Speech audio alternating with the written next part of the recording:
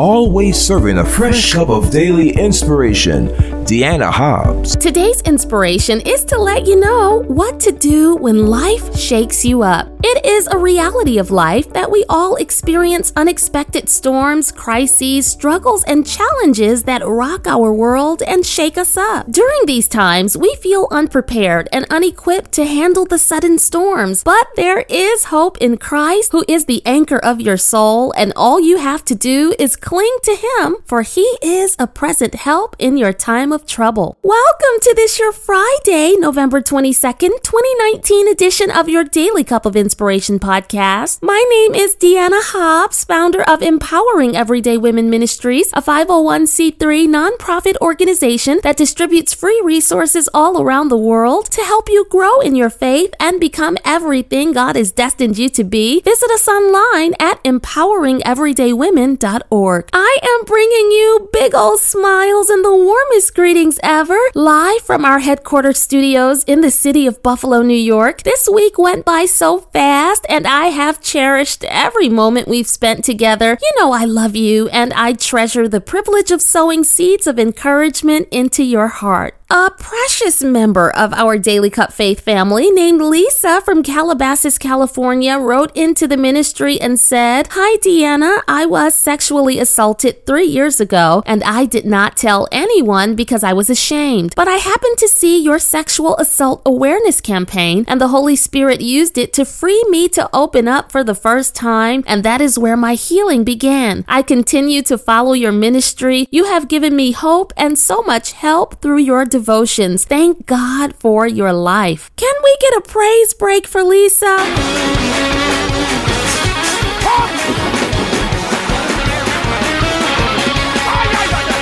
What a wonderful God we serve. I am rejoicing with you, Lisa. I love how God connects us, and as I always say, He'll even cause the worst things to work out for our good. Oh, bless His name. Daily Cup family, thank you for sowing into this ministry so that every single podcast you hear is available as an absolutely free daily resource on select radio stations, Apple Podcasts, Google Play, yourdailycupofinspiration.com, and wherever podcasts are heard. You can also listen on my YouTube channel under my name, Deanna Hobbs, DiannaHobbs. Also, stay plugged in on social media. I love seeing you there. Facebook at Deanna.Hobbs, Twitter at Teen Deanna Hobbs, and Instagram at Empowering Everyday Women. I want us to head into our weekend strong with a fresh word from God, but first a prayer. God our Father, thank you for sending this person to press play. It's not an accident that they're here. You have a word especially for them. Please word my mouth and bless them through what they hear. In Jesus' name, amen. Daily Cup family, back in August of 2011, there was this 5.8 magnitude earthquake that hit Virginia, and people felt it all along the East Coast, including Buffalo, where I live. Not everyone felt it, but I certainly did. And on that afternoon, I remember what I was doing. I happened to be at home, sitting on the bed